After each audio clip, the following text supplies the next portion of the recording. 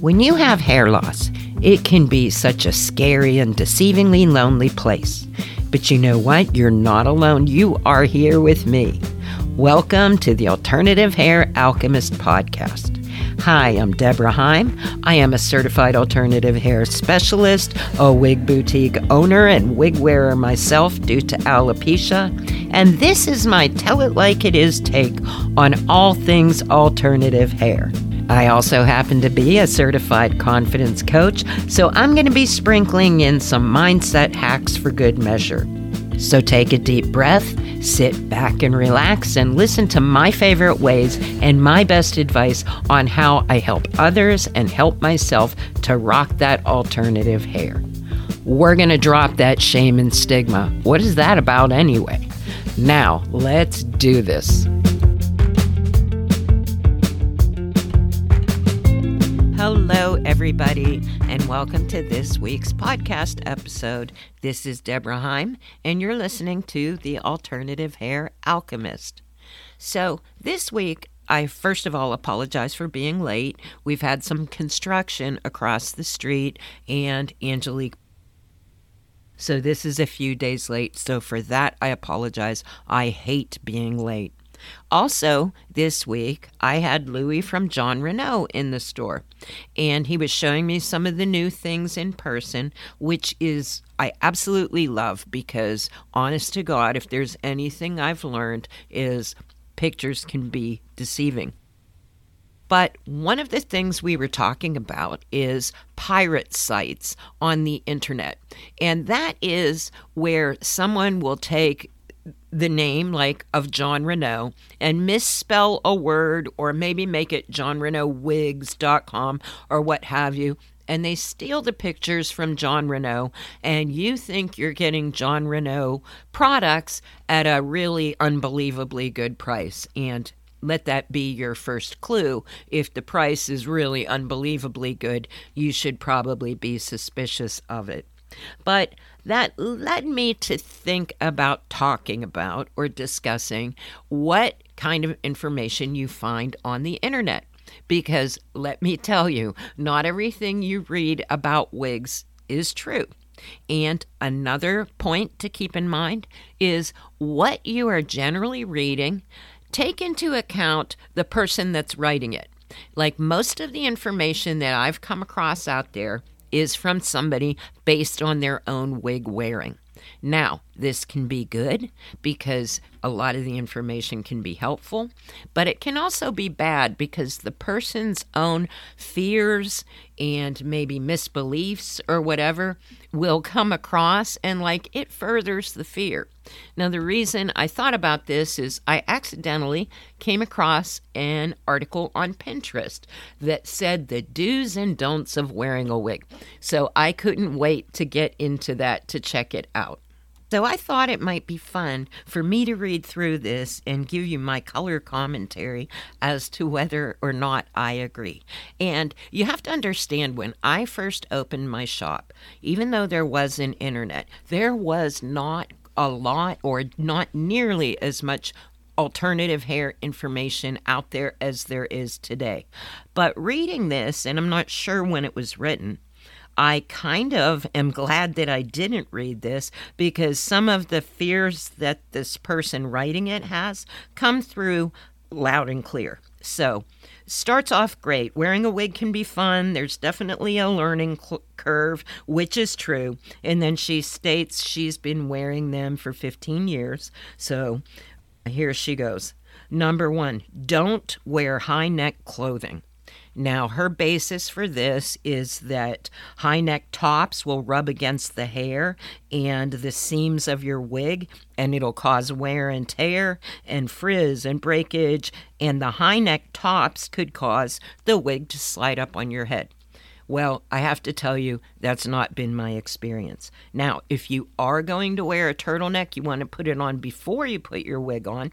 But I don't think friction from a top on one single day of wear is going to tear up your wig too much. So, plus, remember the other tips that I talked about is flipping the length up in a clip or what have you.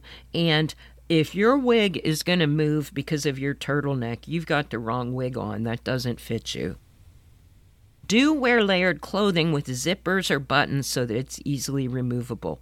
This is true, especially with hoodies. If you're going through climate changes or it's warm in the afternoon but cold at night and you want a sweatshirt, make sure you get a zippered hoodie. That is one thing that I've learned the hard way, because you don't want to be pulling sweatshirts and sweaters off over your head. So that goes without saying. Not that it can't be done, you just have to be careful. Don't wear a wig in temperatures that are too hot. Well, other than common sense, she goes on to say that it's similar to wearing a winter hat, which I question when this was written or what kind of wig she's wearing, and that there's a chance of overheating in warm temperature and that you will sweat a lot, in all caps. Now, whether or not you sweat a lot, I generally do, but I can't say that a wig alone has had me overheating. If you get the right constructed wig, they are not like the 3-inch fabric layer that they used to be maybe even 10 years ago. So this must be a little bit older of an article.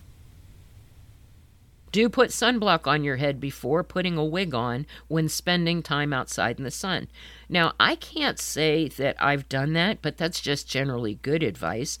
I imagine, especially if you have a light wig, sun could get through there. So yeah, you want to get in the habit of protecting yourself, especially if you have alopecia and have no hair. You know, you're going to be susceptible to temperatures and sunburn. And yes, it can go through a wig. So also, they make now hats that are available with UV protection. That's always a good idea, too. In fact, Christine Headwear has some of those. Don't wear hats over the top of a wig. Now, I find that you can. She said that they're going to cause major damage to if you have a synthetic on, and friction will cause the damage. But I don't have a problem wearing a hat over a wig, especially if it's just for one day. Now, what you do want to be careful of, if it's a knit cap and you're going inside and you want to take the cap off, I always put my hand at the back of my neck to brace my wig, because yes, usually, even though I have wigs that really fit, I probably have them taped down. You just want that extra assurance. So a hand at the back of your neck should help you take care of that. Now, the next suggestion is to adjust your wig by grasping the ear tabs where your sideburns would be. Now, that is a major red flag to me, because if your wig fits properly, you shouldn't have that much room to grab it, and you shouldn't be needing to be adjusting it on your head several times a day. I know I have talked to people that are wearing wigs too big, and they always do that. Like the hands go to the ear tabs and the constant adjustment. So, that generally means your wig, if it's got that much room, you might want to try a wig that fits a little better. Don't expose your wig to extremely high temperatures. This is the truth. You do want to be careful, if it is a regular synthetic, around an oven. You can be in the kitchen, but I've become in the habit of asking Chris or whoever to take the item out of the oven, because, hey, even as experienced as I am, my wigs are so comfortable, I've forgotten it. And yes, the high temperature can, fry your wig. Although most of the days, so many people have the heat-defiant synthetics on, so that's not as much of a problem. But another thing that happens is that you forget, because your wig looks so natural, and you try and use a curling iron even really, really low. Trust me, that's a mistake. Guess how I know that? Do use products designed for synthetic hair. That is absolutely true. You can use other products. I've heard of people using dish soap. I've heard of people using human hair shampoo. But your synthetic is made to be maintained with the products for synthetic hair. Some of the other products can dry it out, leave residue, what have you. So sometimes when people tell me they wash their wigs in other things, I always ask them, Well, where did you get that information? And sadly, sometimes it comes from wig shops. And that really alarmed me because, that makes me think that there are vendors out there selling the wig and not really instructing you on how to take care of it. Next up, don't wear a wig in water. Her theory is that water will stretch your wig. And, that may be true if you're talking about extensive situations. But one of the pleasures of getting caught in the rain in synthetic hair is that I know my hair is going to look great as soon as it dries. And as far as swimming, you can wear a wig at the beach and you can wear a wig in the pool. There is a way to fix your wig. Those all-in-one wig caps that you can wear underneath are one way to keep your wig on. There are many, many fixatives, and some people do want to jump in the pool because especially if you're sensitive of how you look without the wig, just know that that shouldn't frighten you. You can do it, but immediately take proper care of your wig when you get out. Next, don't attempt to style your wig like you would human hair. Yes and no. She goes on to talk about how ponytails and braids would break a wig, and I'll tell you, I style my wig just like it was hair. Now, not with the heat tools or what have you, unless it's heat defiant, but yeah, that one is a no from me. Do not attempt roller coasters or other fast rides while wearing a wig. I've been on a motorcycle, just a little wig tape. I do wear my helmet on top of my wig, and like I say, when I take my helmet off, my hand goes right to the back of the head to brace my wigs. But other than that, that kind of thing probably causes fear in people. There's a saying in AA that says, take what you need and leave the rest. Well, that applies to what you read on the internet too. Oh, here's a big one I have a problem with. Do refrain from hugs or other types of physical affection when others come into contact with your hair. Now, again, you most certainly can be hugged.